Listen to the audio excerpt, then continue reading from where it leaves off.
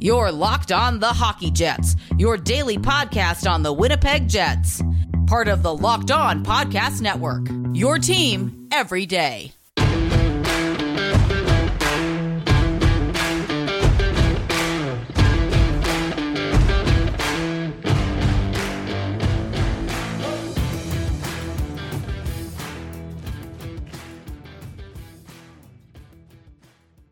Hello, friends, and welcome to this episode of the Locked On Winnipeg Jets podcast, part of the Locked On Podcast Network, your team every day.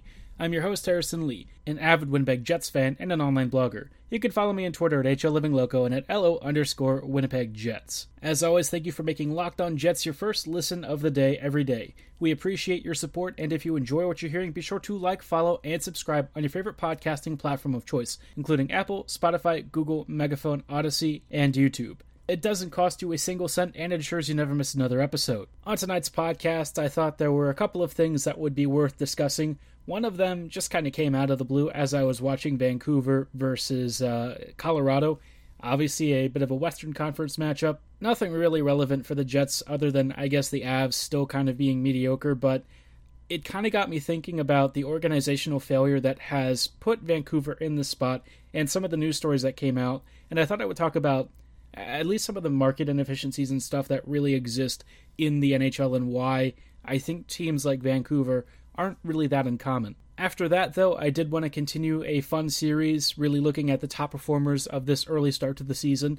There are so many players to go through. A couple of them are just really dominating in their positions. Some performing at such a high level that, I don't really imagine them to be capable of sustaining it just because it's so flippin' good that it can't last, but maybe they actually do it for a season. We'll find out and see which of these players might actually be the real deal. But first off, let's talk about the Canucks. And watching this game, I think you can see a couple of key trends with this team. For one thing, Vancouver's just sort of average, and I think that's one of the biggest struggles that they've had over the past couple of years. At times, they're actually worse than average. I think they've just been really bad. But on the whole, if you compare them against, at least on paper, other NHL teams, and certainly comparable division rivals, Vancouver is just like a very middle-of-the-road team. There's not a whole lot there to work with. And a lot of it is because they just kept signing really bad contracts and acquiring players who are kind of dead weight. You've got Tyler Myers, who maybe several years ago when he was first a rookie in the NHL had some real quality value, and there was a time when he was with the Jets where he was actually okay. But if you were giving him like $5-6 million a season for multiple seasons, that was already one of your first mistakes. And like the Myers deal wasn't even the first defense for this franchise. Vancouver under Jim Benning has just continually been something of a disaster, but one that's very typical of the league. I think this team often exemplifies all of the worst concepts and understandings of things like grit and determination and stuff. It gets conflated with competitiveness, and I think that's been a particular issue with the Canucks, who keep signing a lot of guys to a lot of money, and these players are like third and fourth liners. You can occasionally sign a really good bottom six player to a longer term, more expensive deal, but you really need to make that a rarity, and I think that's where someone like, say, Tampa Bay really excels. When you look at their roster, there's just not a lot of cap hits that are tied up in bad players. You could argue that guys like Bogosian maybe not so effective, but you look at the depth lines at forward and stuff, and it's a very deep team. Even when they lose a player, either on waivers or in a trade or something, they find another player who's willing to step up and honestly fill that role almost to perfection. I even look at the Jets this offseason and see a team that, quite honestly, made a lot of much smarter, more intelligent decisions than we're used to. Oftentimes we get really gritty players who, as hard as they work, they just don't really have the kind of on-ice impacts that I think Paul Maurice expects them or imagines them to be. And so I look at Vancouver as like the worst outcome of what all of this poor analysis leads to. But what I'm kind of amused by is that there was this report about Benning meeting with ownership and ownership being surprised and shocked by the results. And yet, there's no way that they couldn't see this coming, right? I think that meeting honestly had a very different message, and it was like, turn it around or it's your job. Well, I mean, it could have been the same message for either version, right? But I think that was more the takeaway. I don't think that they're maybe all that surprised by this team. Everyone can kind of see into a team, especially as outsiders, we can all see that they've struggled to build a true contender. And this can happen to any NHL team. it frequently happens to some franchises that you would be surprised to see fall victim to overvaluing grit and heart and all of those good in the room kinds of players. Even the Jets have been victims of this, in part because, Maurice really likes these types. He thinks they're reliable and dependable. But as the game continues to evolve and we understand more about what constitutes positive value in this league, I think you have to really be honest and say there aren't many teams that get it right, and those that do tend to be the ones that are continually playoff contenders. Pittsburgh is one of those examples. I know that this year they look really rough around the edges, but it's mostly due to COVID outbreaks and stuff, so I don't really feel like that's a fair reflection. If that team was healthy, they would be, again, in the top rung of the standings. They're just that good consistently. And under Mike Sullivan, he understands what kinds of players work under his system, how to make the most of them, and how to find good balance across your lines. Vancouver doesn't really have any sort of balance. They've got a couple of really talented, even franchise talents. Some of those guys are actually underperforming right now. Hard to say it's really their fault. I think the conditions right now for the Canucks are just really poor. And there has to be a lot of tension in the locker room. I'm sure fingers are being pointed. But for anyone to say that this is surprising is just silly. I think anyone who's honestly evaluating the situation that Vancouver has created for itself, they'd be quick to recognize that the warning signs have been there for the entire time. And that's something that I think a lot of people who say, non-players and non-pros can't commentate on the sport and understand basic roster construction and the job that these GMs do. Well, in some areas you do have a point, but by the same token, this is an outcome-based business, and I think teams like Vancouver are, near the bottom consistently in terms of performance. So you have to kind of work with what you're given, and if what you're given is consistently poor results in all facets of the game, it's pretty okay to call a spade, and I think in a lot of ways Vancouver was kind of what I was worried the Jets would one day become. Winnipeg, for the most part, has avoided a lot of this, although some of the contracts that they've given out for loyalty may be a little bit questionable. It's hard to really argue against loyalty deals, especially for like franchise lifers like Wheeler. I get it from like a personnel and human perspective. I think he's just one of those guys that you have to re-sign, even though logistically speaking and in terms of the on-ice performance aspect, it's probably a pretty bad deal. But the Jets have generally avoided attaching themselves to too many of these, and I think that's where they've differed and really been able to find a lot of success, especially in the margins. Andrew Kopp, Adam Lowry, some of these other players that have come through over the years, many of them have played on pretty cheap deals, and they've provided immense value. So going forward, I think a lot of teams need to kind of look at some of these examples in teams like Vancouver, especially squads that have tried to build through free agency and often maybe prioritize the wrong kind of player. This should be a warning sign, and I don't think it will. I think the NHL is still often too rooted in a lot of very old school kind of thought processes about this stuff. When you see how regressive their attitudes about a lot of other social issues are, it's not really shocking that the actual game itself is thought of in very antiquated terms. But my hope is that the next generation of younger players can kind of lead the charge and really look towards changing the way the sport operates and really getting rid of some of the old boys club stuff. I think that would be a good step in not only changing the culture of the sport, but also improving the on-ice product. Now, for as much as I just lambasted the Canucks for being a very poor team, not everyone on that roster has actually been doing all that poorly, and I'll highlight one of those top young players who I think has really made a difference and somebody who's really caught my eye in just a moment. Before then, though, I thought you should hear a little bit about why Built Bar is the best tasting protein bar on the market.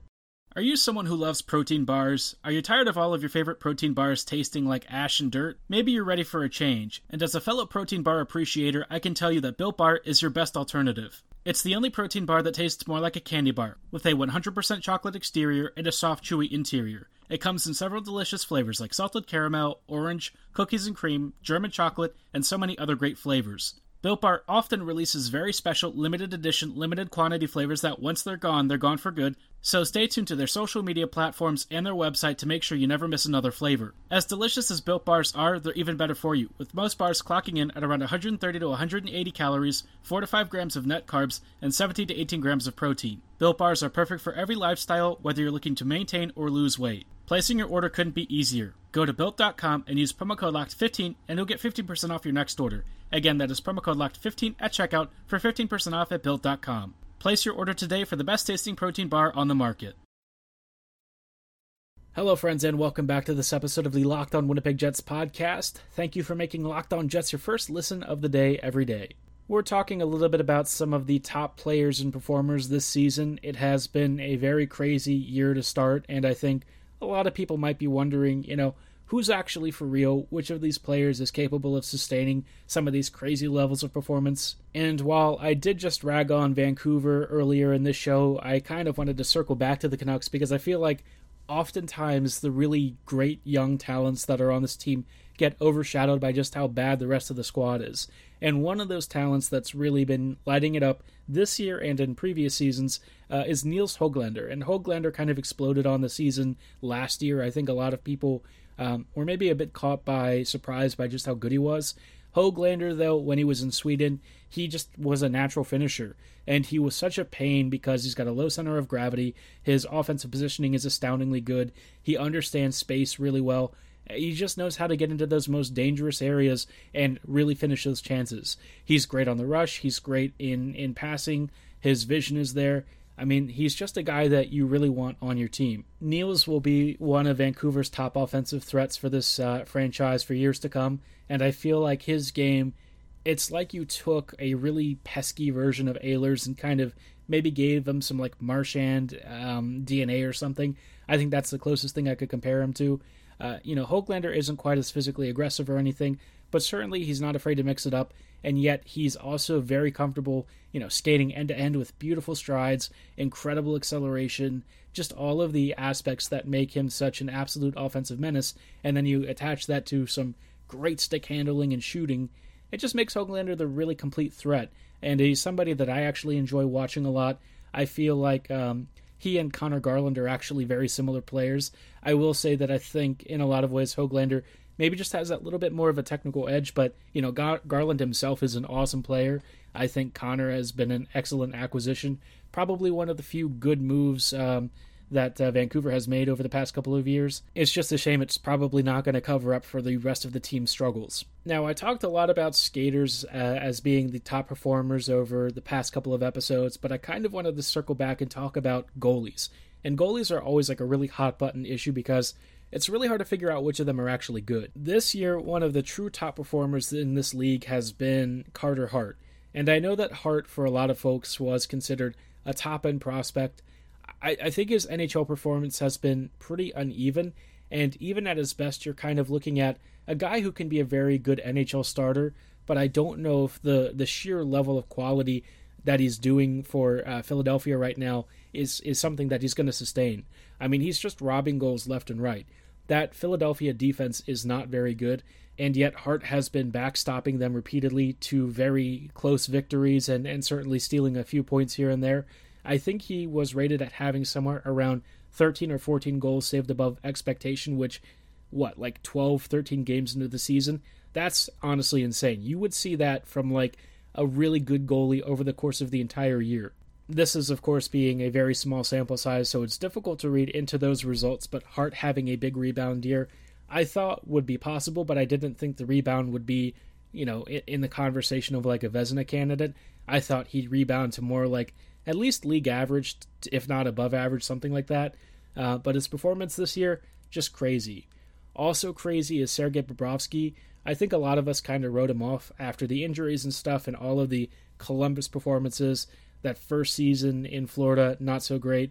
He looks like a Vezina finalist right now, and I feel like if this performance from him holds, Florida will be the team to beat this year.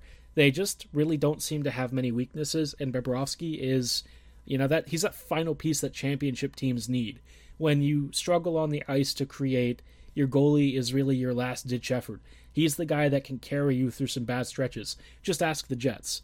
But that Panthers team is deep at forward. They're deep on defense, and they have one of the truly elite goalies this year. So I think they might really be one of the true favorites for the Cup. The other team that's a clear favorite is Carolina, and guess what? They also have one of the top performing goalies in net. This one being Frederik Andersen. Freddie has been sensational, and I can't say that I was expecting that necessarily. It's not like Carolina's defense has been as dominant as they were in previous seasons either. Anderson just seems to be fitting in really well, and he's been decently busy, so it's not like his workload is light. He's saving quite a few goals above expectation, which is, of course, very impressive, especially this early into the season. But if this current trend holds and ultimately Carolina and Florida face each other in a postseason matchup, I don't even want to begin to call which team would actually win out on that one. We're not even, a quarter of the way through the season yet, so it's a little bit too early to get too excited about these small sample sizes and the early returns on performance, but Anderson and Bobrovsky having really resurgent years behind teams that are already very good, yeah, there's a pretty decent chance the Cup champ is going to be from the East again. It feels like the West this year, while pretty fun and competitive and good, it's not quite on the level of quality that the rest of the East is, so we'll see how they match up several months from now. But I actually wanted to talk a little bit more about some of the top skaters from this league. I've spent a little bit of time talking about a couple of teams and certainly some goalies, but I kind of wanted to go back to at least my favorite bread and butter, defenders, to be honest. Before we examine Blue Liners, though, I thought you should hear a little bit about betonline.ag and why they should be the only place you do your online betting. We're back and better than ever. All eyes are on the gridiron as teams are back on for another football season. As always, BetOnline is your number one spot for all the pro and college football action this season. With a new, updated site and interface, even more odds, props, and contests, BetOnline continues to be the number one source for everything football. Into another sport? No problem. BetOnline has your back with European football, soccer, NASCAR, MLS, MLB, NBA, every kind of sport imaginable is at your fingertips. Go to betonline.ag on your laptop or mobile device and sign up today to receive your 50% welcome bonus on your very first deposit. Don't forget to use our promo code LOCKEDON to receive your bonus. From all your favorite sports right to your favorite Vegas casino games, don't wait to take advantage of all the amazing offers available for the 2021 season. BetOnline is the safest and easiest way to bet on all your favorite sports action, so start your winning path today. Sign up for a free account at betonline.ag and don't forget promo code LOCKEDON at registration. BetOnline, where the game starts. Hello, friends, and welcome back to this episode of the Locked on Winnipeg Jets podcast. We are talking about some of the top performers this year, and I wanted to talk about some interesting defenders who are seemingly having resurgent years, maybe some breakout seasons or campaigns that at least are maybe catching some folks by surprise. And one of those names that even I'm a little bit surprised by is Sami Niku. I've always appreciated his skill set, and I think Niku is a very fun, very talented player. But if you told me that he would actually be at least NHL caliber, at times even very good for the Montreal Canadiens, I would not have believed you. And not because I didn't think Niku could do it, but partly because, well, his career has suffered a bit of a downward spiral with the Jets, right? And he definitely needed a change of scenery. Finally gets it, but going to Montreal right now is not exactly the kind of career movement that I would imagine somebody to find success with. The Canadiens might play a little bit more of a style that suits Niku, but that team itself is very, very bad. And so for Niku to actually be performing, maybe somewhere in like a second pairing performance, well, at least relative to his teammates, it's a bit surprising, I have to say. I'm very happy for Niku. I think it's a big deal for him, and certainly we want to see him continue to thrive because in some ways it serves as a cautionary tale for the Jets to not just let these guys languish in the minor leagues and not really give them a shot. You gotta trust your kids and trust the talent sometimes, and I think that's something that Winnipeg at times in previous years they've struggled to deal with. So let your young talents do what they do best. On the other end of the age spectrum, we've got Roman Josi again having another very strong season. He's just always a top-end scorer for the Preds, usually one of their top points performers, to be honest. I honestly don't know how much that says about the Preds or Josi's ability. I think that's, I'm being a bit sarcastic here, right? Obviously, Josi's great. Nashville's probably the more mediocre of the options here, but, Josi, I used to be a little bit harsh on him. I thought his defensive impact wasn't great, but over the past couple of years, he's changed his game. Maybe age has wizened him up a bit to some of the stuff that he needs to adapt and adjust in his game in order to be a more effective two-way defender. And even in his veteran age, he just continues to thrive. So, Josi, I know that at one point he was thought to be overrated, but finally his reputation actually matches what he does on the ice. The last defender I find very interesting is Chris Tanev, and I don't know that I've thought about Tanev as a top performer in some time, but with the Flames, Tanev seems to be refining his footing, and I think that's a really big deal. Tanev, in his best prime years for the Canucks, was a shutdown D. he might not give you a lot offensively, and certainly he was not one of those guys that generated many scoring opportunities, but in terms of a big physical presence who was positionally sound, who could make clean zone exits, and who just really shut down areas in front of the goaltender, I mean, Tanev was one of the best guys at doing this. And once again, he looks like he's turning into another shutdown season with, a partner in Shillington that I think makes a very interesting duo. You've got Oliver, who's having a breakout offensive season. You've got Tanev, who serves as like a safety valve. That's a very fun pairing, and it's the kind of thing that I think the Jets could use a little bit more of. That sort of D pairing balance doesn't really exist in Winnipeg, and so, the Jets are going to be taking a lot more chances. But Shillington, Tanev, those guys are having very big seasons. Tanev, it's kind of neat to see. I think playing with Vancouver probably changes a person, but with the Flames, they seem to have found a really good top four balance in their D pairings. The last guy that I think deserves a bit of a mention is actually a Jet, and somebody that at times I've been critical of in the past because, he is one of our highest paid defenders, and I felt like in previous years he just really wasn't performing at a level of a top-end D. And that's Josh Morrissey. I have a lot of sympathy for Josh, and I think the past year or so has been very difficult for him. But before that, and certainly in previous seasons, I could also kind of see that first pairing role that he was assigned also weighing on him. And then on top of that, you add a lot of the off-ice stuff that he and his family have been going through, and I kind of thought he might even have to take some time off.